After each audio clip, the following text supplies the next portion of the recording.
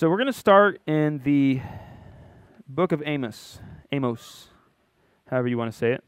I say it different probably every time. But the book of Amos, and we're going to be looking at chapter 4. And it's interesting, it's going to provide a little bit of a bridge from what we were talking about last week. And I don't know if anybody missed it, but last week we were focusing on the idea that we are called to give spiritual sacrifices to God through Jesus Christ. And so we were talking about the Old Testament sacrifices and how they had to come and give before the Lord, and that the men of faith it was a joyful thing to take what they had and to offer it to God, to have it killed on the altar and for whatever, a peace offering, a free will offering, whatever it was. And we were looking at how that kind of translate into this New Testament idea that all of who we are is supposed to be offered up continuously as a living sacrifice. But we also spoke about how sometimes it's easy to go through very Christian, very religious motions, worship, tithe, and as far as our hearts are concerned, there's really no offering or sacrifice going on. It's just another work of our, of our culture, of our life, or it's what we do. And it's interesting, before we get into the main topic tonight, that right here in chapter 4, verse 4, God speaks against this very thing. And he says, "Come to Bethel and transgress." That doesn't sound good. Come to Bethel and transgress. At Gilgal, multiply transgression. Bring your sacrifices every morning, your tithe every 3 days, and offer a sacrifice of thanksgiving with leaven. Proclaim and announce the free will offerings. For this you love, you children of Israel, says the Lord God. Now, this is God speaking to his people in the midst of judgment and proclaiming the judgment that is going to come upon them in all the various ways. And it's interesting, he says, come and transgress. No, even multiply your transgressions, because his judgment is about to be poured out. But when he speaks about their transgression, when he speaks about their sin, he says, come and make your sacrifices. Because even though you sacrifice on the altar and you tithe every 3 days, you give your praise of thanksgiving with leaven. And we see that God's desire is first and foremost for our heart.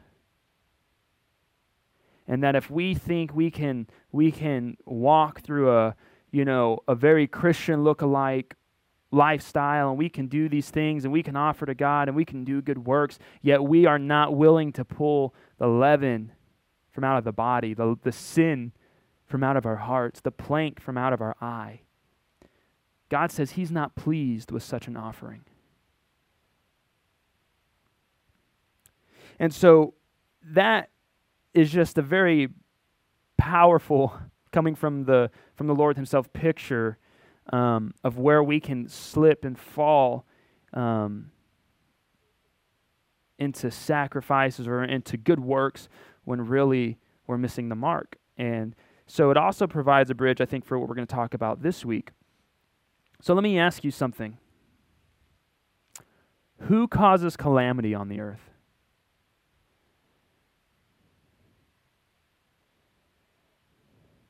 What was that? Satan? Calamity, destruction, disaster, chaos. God does. God speaks of himself and says, I cause calamity upon the earth. And it's God's hand that brings about the whirlwinds and the tornadoes. It's God's hand that allows or defends the invasions against Israel. It's God's hand that is over all things and that is restrained over all things. And even Job, as Satan came against him, you know who proposed the idea to Satan that he should maybe go have a look at Job? God did. You know who allowed Satan to touch Job? God did. You know who also told Satan, you cannot touch him more than this? God did. God opened the doors and he set the boundaries. He allowed the destruction, but if you read the end of Job, he also already had in mind the purpose for the test. And he already had in mind the fact that Job was going to receive twice as much as he ever had before. And that the blessing and the righteousness of Job increased on the other side of his testing. Not only that, but the witness of who God is and how he works was magnified in many ways, not only to the people, but to us now, thousands of years later. They get to read it and we get to see God's character. And there are things that you find out and that you see clearly about God in the book of Job that you don't get anywhere else. I mean, maybe not just as picturesque as it's put there. Let me say it that way. And so is God good? Absolutely, God is good. God is good. And for some people, this is a hard thing. Well, how can you say God is good if, he allows people to die and he allows tornadoes and you say that God says he's the one that brings calamity? But God is good. And God is just. God is wrathful and angry. Yet he's merciful and kind. And God works all things together for the good of those who love him and who are called according to his purpose. For those he foreknew, he also predestined to be conformed to the image of his Son. And that is without exception.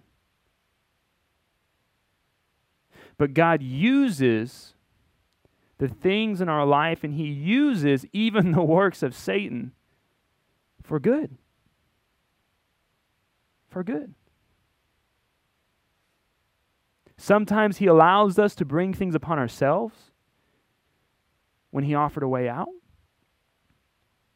And sometimes he allows things like the Apostle Paul, who was doing a pretty good job at being a Christian, in my opinion, to be thrown into prison because it was under house arrest that he wrote most of the New Testament, which now serves the entire world so they can know and operate in and through Christ.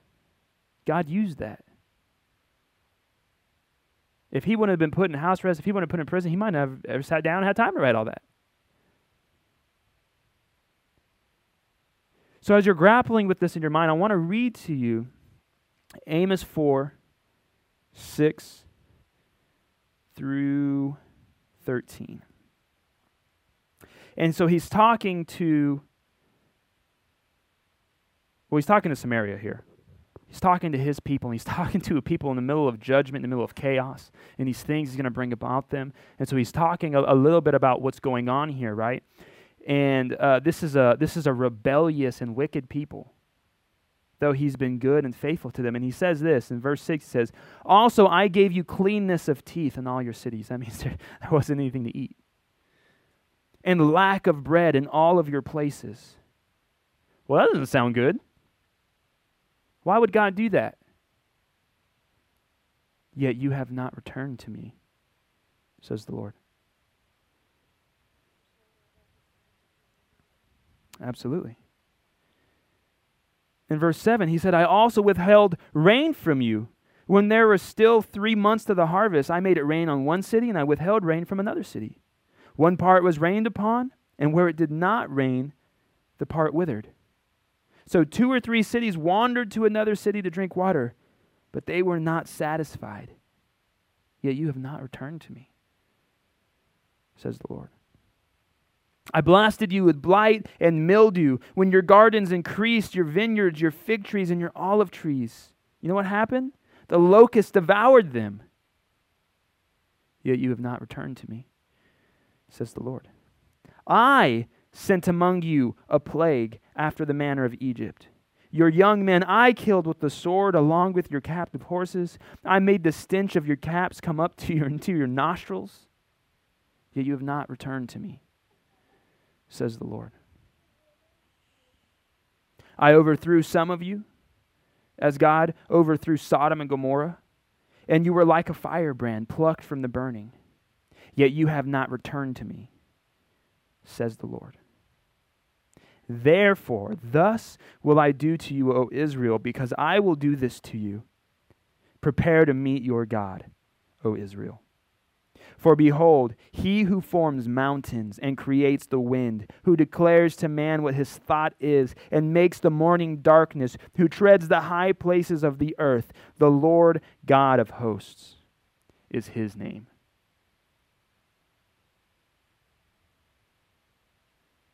Isn't that not terrifying?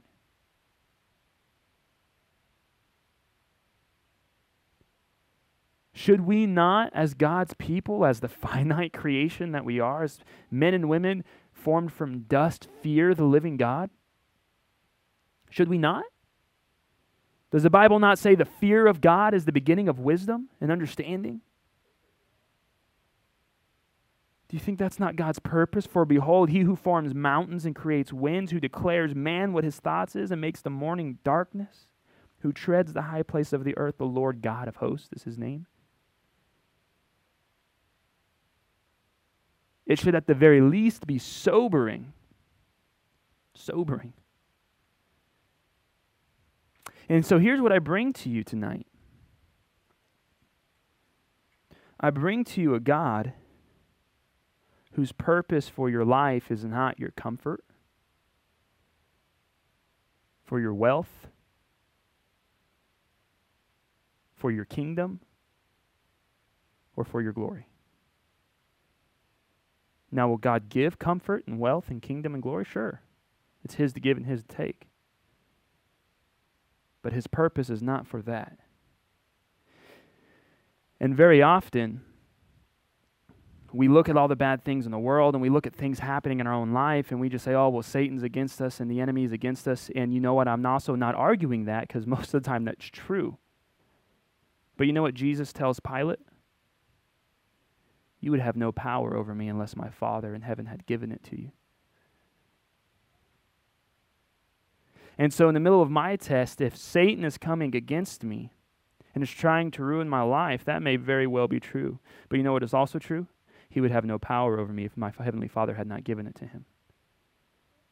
And also his power ends exactly where my Heavenly Father says it ends. And the power I have to walk against that is exactly what my Heavenly Father says it is. But we forget that it is God who causes calamity. We forget that God is an awesome and terrible God. And that the awe we have in him is widespread. God's desire for us is to understand the fullness of his character, his judgment, his anger, his wrath, his mercy, his kindness, his goodness, his faithfulness. Right? All the way from one end to the other. And he prepares vessels for destruction. And he prepares objects of affection for himself so that we can see that. So where am I going with this? Let me ask you something. Anybody here familiar with the story of David? And I don't mean David and Goliath. I mean the whole story of David. A couple people, okay. So David, at this point in his kingdom, where he has subdued, the nations, and he's got his throne after running from King Saul in the wilderness, and everything is great, right? He's the most renowned man of Israel. He is the king that to this day the Jews look back to, right? And in the midst of this, he sins. He commits adultery. He murders a woman's husband, right? God takes away his child. Huh? Yeah. God takes away his child, and then slowly and surely, he begins to lose grasp of this perfect picture and plan that was before him, the kingdom and all these things. His son, Absalom, actually raises up against him and conspires against him. And David has to take his personal guard and flee his own kingdom. Or what he thought was his kingdom, right? The kingdom God gave him. And he has to flee. And as he's sneaking out the back way, so he's not killed, you know what happens? There's a man named Shimei. And as Shimei sees David leaving, he begins to throw rocks at David and to curse David. And one of David's guards sees and hears this, and he says, "Oh, David, I will draw my sword. I will cut his head off right now. I will kill him." And it's really interesting. You know what David says? And this is a paraphrase. I probably should have had this ready. David says, "No. For the Lord has allowed this and has prepared him for this time." He saw that even Shimei's mocking him was the Lord allowing this to come upon him for whatever reason. And at least in that moment, he was not willing to let his servant go kill him. And he left. And he left. And so, for me, I've been considering all these things that have been happening in my life, in your life, in the atmosphere of the church. Me and Abigail were talking, the other day that, the first couple of years of Blueprint was like a Jesus fairy tale, seemed like, right? And there's just been a lot of issues and personal, concerns and hurt and heartache and chaos and all these things. And I've been looking even at my own personal life and going through a time of testing right now. And if you feel like you're going through a time of testing or struggle right now, just raise your hand. Just anybody willing to be honest there? Okay, so a time of testing or struggle. Okay, there we go. So 100% of the people in this room. And I begin to think about the situation as, for me anyways, it looks like it's, progressively getting a little worse. And thinking to myself, well, Lord, I'm still praying. I'm still believe you're going to deliver me, not losing faith in that, not losing hope in that. And I'm still just trusting and waiting on you. But then as I begin to read this, and I begin to see these things, God says, I gave you lack of bread. And what was his purpose? For his people to turn back to him. For some of them to enter into a real devotion with God for the first time. He withheld rain. And you know what they did? Instead of crying out to God, they actually ran over to rain was and said, well, we can go get it here. Oh, look, it's over there. If we move and if we go over here and if we go over here, we can get it. And he says, you went to the cities that did have rain and still you weren't satisfied. You moved in your own strength. You went where you thought it was good and you were not satisfied. And still you did not turn to me. He goes on, he says, I blasted you with blight and mildew. And as everything looked like it was good, as your gardens increased, your vineyards and your fig trees, okay, finally something is going right, the locust devoured them. He says, you still did not turn to me. And all through these things, as God is revealing these issues to his people, and as God is allowing and even causing calamity to come upon them, he had a purpose. It was not really to destroy them. God's promise and God's faithfulness was with the people Israel. It was not to bring about devastation. It was to turn their hearts back to him so that righteousness could fill the place that was called by his name, so that justice could return to his people, and so that the hearts of the men and women would be pure before the Lord. That was his desire. And as I was thinking, I'm praying and I'm believing God, I read this and I began to ask myself, okay, but in my prayer, am I really crying out? Because I believe God, I trust God. But I wondered, you know what? Is God asking more of me? Does he want more of me? Is he trying to draw me into a place of greater desperation where I can actually see more of him? Is he trying to get me past, oh yeah, God will fix it, and I can kind of go on with my own concerns and let my mind think about whatever I want, not really be worried? Or is he really trying to get me in a place where I can shed off even the small little things of my life that he's trying to weed out? As I say, oh yes, I am trusting God, is my level of faith really where he wants it to be? Or over times of comfort and of, really a lack of need. Not lacking, but lacking of being pretty well off. Have I forgotten what it means to fully trust in the Lord? And is this a time where the Lord is putting my faith and my own words to the test? And so I begin to consider this, and I begin to see the heart of God for his people.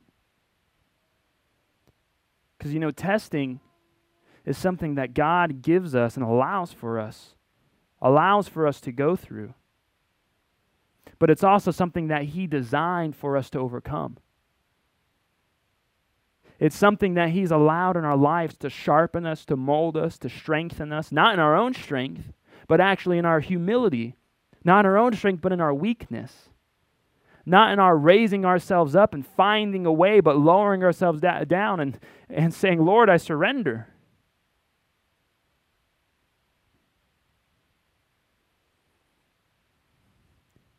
And it may be hard to think about that when we read in that chapter, but as we turn to James 1, this is such an amazing promise. It's really, God worked in a pretty amazing way in my life because of this verse, and of course it's pretty memorable, and so it's stuck with me. But it definitely suits the occasion. And in James chapter 1, James writes to the 12 tribes of Israel, and he says this, he says, "My brethren, count it all joy when you fall into various trials." Well, that sounds silly. When you fall into trials, when you are being tested, when your faith is feeling weak, when you realize, whoa, things aren't looking as good as I thought they were, James says, count it as joy. And my question is always the same. Why on earth would I do that? I mean, I've done some dumb things, but I'm not stupid. Why would I have any reason to look at something bad and say it's good and joyful? This is James 1, verse 2. And he goes on and says, knowing, understanding, remembering that the testing of your faith actually is to produce something. Just as in Amos, God was allowing these things happen to produce a repentant heart, to produce a body that was going to be clean and wholesome before him. And here he says that this testing that you're going through, these trials that you're going to, the command is to seek and to have joy. Because God is trying to produce in you a patience. And not just patience as you might understand it, but a patience that's going to produce something even greater.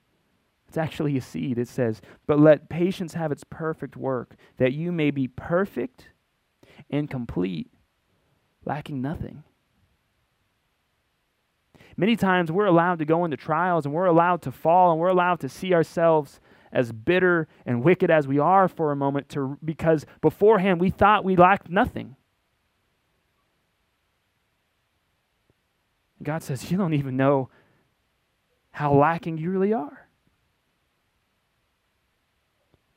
But in other cases, well, let me just ask it like this. In your situation right now, in your trial right now, how many of you feel real complete? How many of you feel like there's maybe a couple of pegs missing from your life?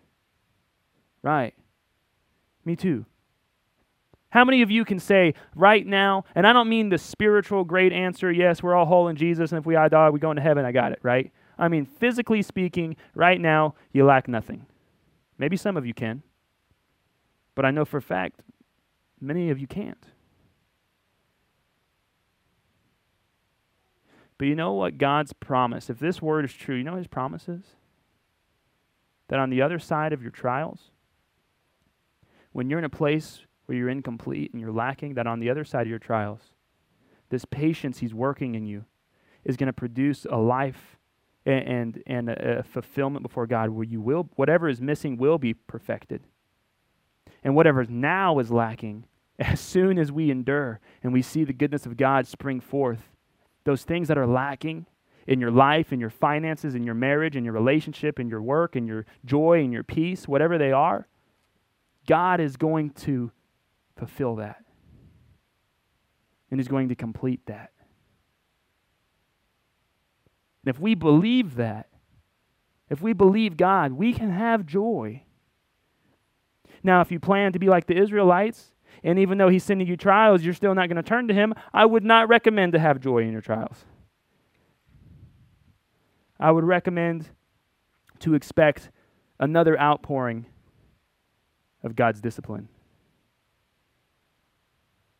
Because God wants our hearts not in a comfortable place, not where we want them, but where he wants them, in a place of surrender, where we see ourselves clearly as we are.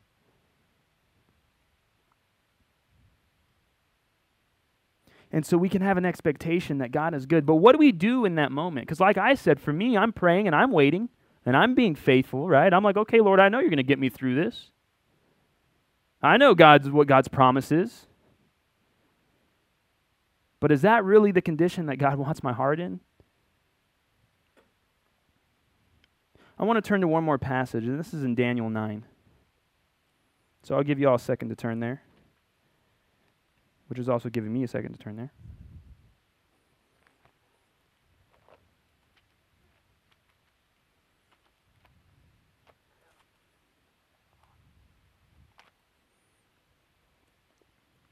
And so in Daniel 9, this is what happens. Darius takes over, right?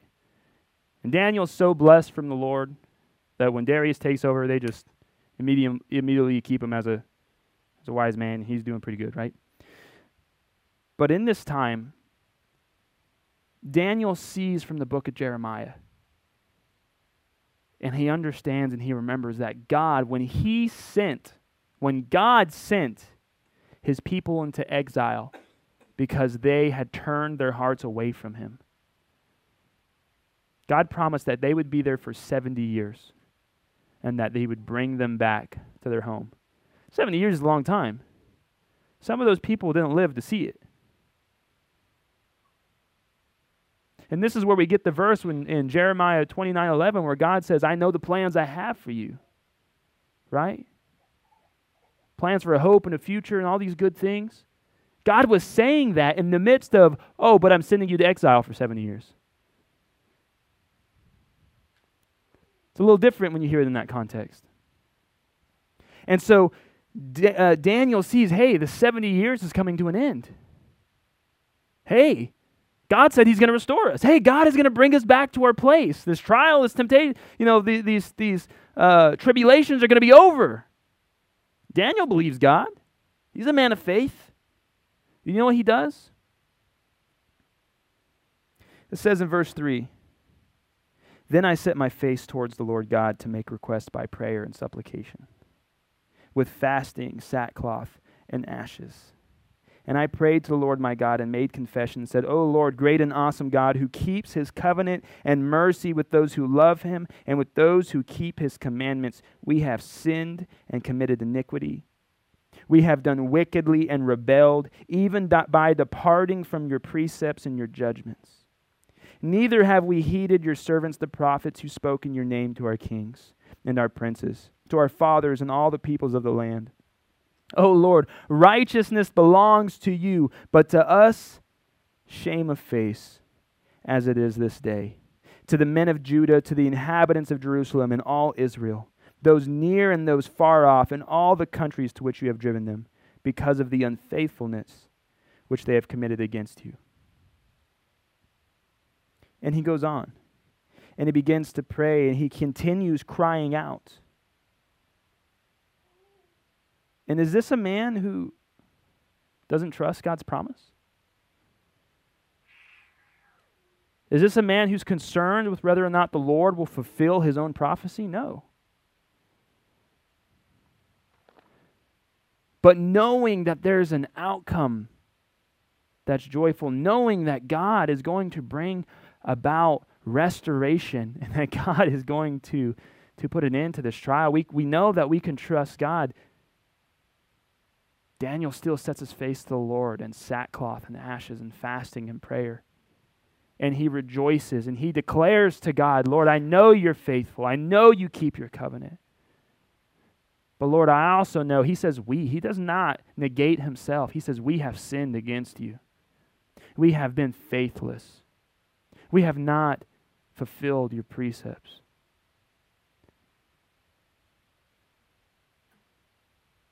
And there's a place for all of us to see ourselves clearly and to pray prayers like that and to be reminded that God is not good to us because we have it together. In fact, however together you think you have it, you're probably pretty far off. God is good to us because God is good. And he's loving. And he's kind and he's merciful. But he wants a heart in us that sees that, right? That understands that knows God's power and his provision. That sees, that does not forget, let me say this, does not forget the weight and the value of the salvation that he gave us. Because your salvation might have been free, but it was not free. It was paid for at a cost. And so as we, as a church, and as we individually are going through trials and struggles, and even as we as a church believe that God is going to move us through and that God is going to provide, I believe that. I believe that. That has not changed. Are we seeing that God is the God who causes calamity? And maybe he has allowed us to go through this trial so we would turn back to him? Or we would stop being selfish? Or we would stop being lazy in our spiritual life?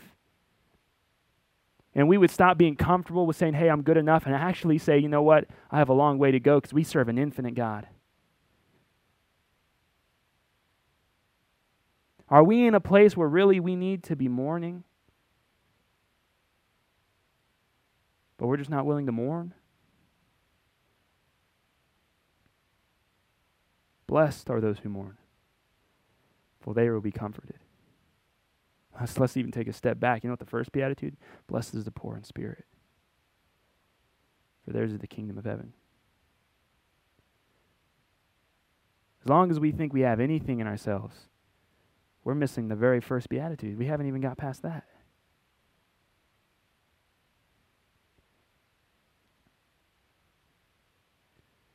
God is good and faithful to his covenants. God is faithful to remember us, and he's quick to fulfill his promise. And if you lack joy in the midst of these times, James is reminding us, no, even in the trials, yes, it's hard. No, you're supposed to find joy. You're supposed to have joy. And today, as I was considering myself, and I just kind of was in a moody mood. I don't even know what to call it, right? And I was like, man, this feels kind of negative. And that word just came to me, joy. And I was like, oh, Lord, what am I doing? Where is my joy? What am I going to do, walk around and whine all day? Where is my joy? Because there's a time to mourn, and there's a time to be joyful. As Daniel cried out to the Lord, he said, Lord, forgive us. Lord, we're sinful, but Lord, I know you're faithful. And it sounds backwards, but there's a place in there where we can we can cry out to the Lord and we can let our hearts, it's okay to be vulnerable. It's okay to be broken. It's okay to look at a situation in your life and say, you know what? This really isn't good. That's okay. You don't have to pretend like everything is good. It's okay. Because it's in those things where we can take that brokenness and we can take our mourning and we can take our struggles before the Lord. And in fact, He's expecting us to take it in that state. Because His power is made perfect in our what? In our weakness. And then as we pour out and as we cry out and as we lift those things up, then truly we can be filled with joy, knowing that God hears us and that we have peace with Him and that He has a plan to grow us and to shape us on the other side of it if we're willing to cooperate with the plan. So let's just pray. And I don't know if maybe you're on a side where you need to mourn a little bit, or maybe you're on the side where you've been mourning already, you need to have joy. But either way, I believe that most of us, if not all of us, are in a place where God wants us closer. And we have not been faithful to put ourselves closer. Father God, we thank you, Lord, and we just lift ourselves up to you now, Lord, and we just pray that you would forgive us, Father God, because, Lord, as your body, we have not been faithful in all of your ways. Lord, you've spoken to us and we have not always listened. Lord, you have commanded us from your word and we have not followed. Lord, you have shown us your goodness and your mercy and we have not sought it out diligently. Lord, you have told us to take up our cross and to forsake all, and we've clung to the world and those things which we can grasp here. And Lord, we could go on, but there are things that even we're not aware of. And so we pray that you'd forgive us, Lord, that you would be merciful, that you would be faithful, Lord, even in the place where maybe we have not been. Lord, we pray that you would see our weakness and that you would see our hearts, you would see our spirits. And Lord, let us be poor in spirit before you. Let us humble ourselves so you don't have to do the humbling, Lord, because that hurts. And Father God, we also pray that in the midst of these times, Lord, that you would remind us that even now we can trust you, and we do trust you, but let us continue to follow you. Let our trust and our joy produce more steadfastness. Let it produce more good works. Let it produce a greater love and appreciation for who you are. So Lord, we thank you for tonight. We thank you that you're with us and we can trust you, Lord, that you are working all things together for the good, that there is an outcome. But Lord, let us not look at our trials as, oh, it's just another fastball from Satan and, nothing to see here. But let us consider that maybe, Lord, you've allowed these things to happen for our own benefit. And so we thank you. We ask that you would just show us how to walk with you. You would forgive us of our sins. And I thank you that we are forgiven because you live, Lord Jesus. Amen.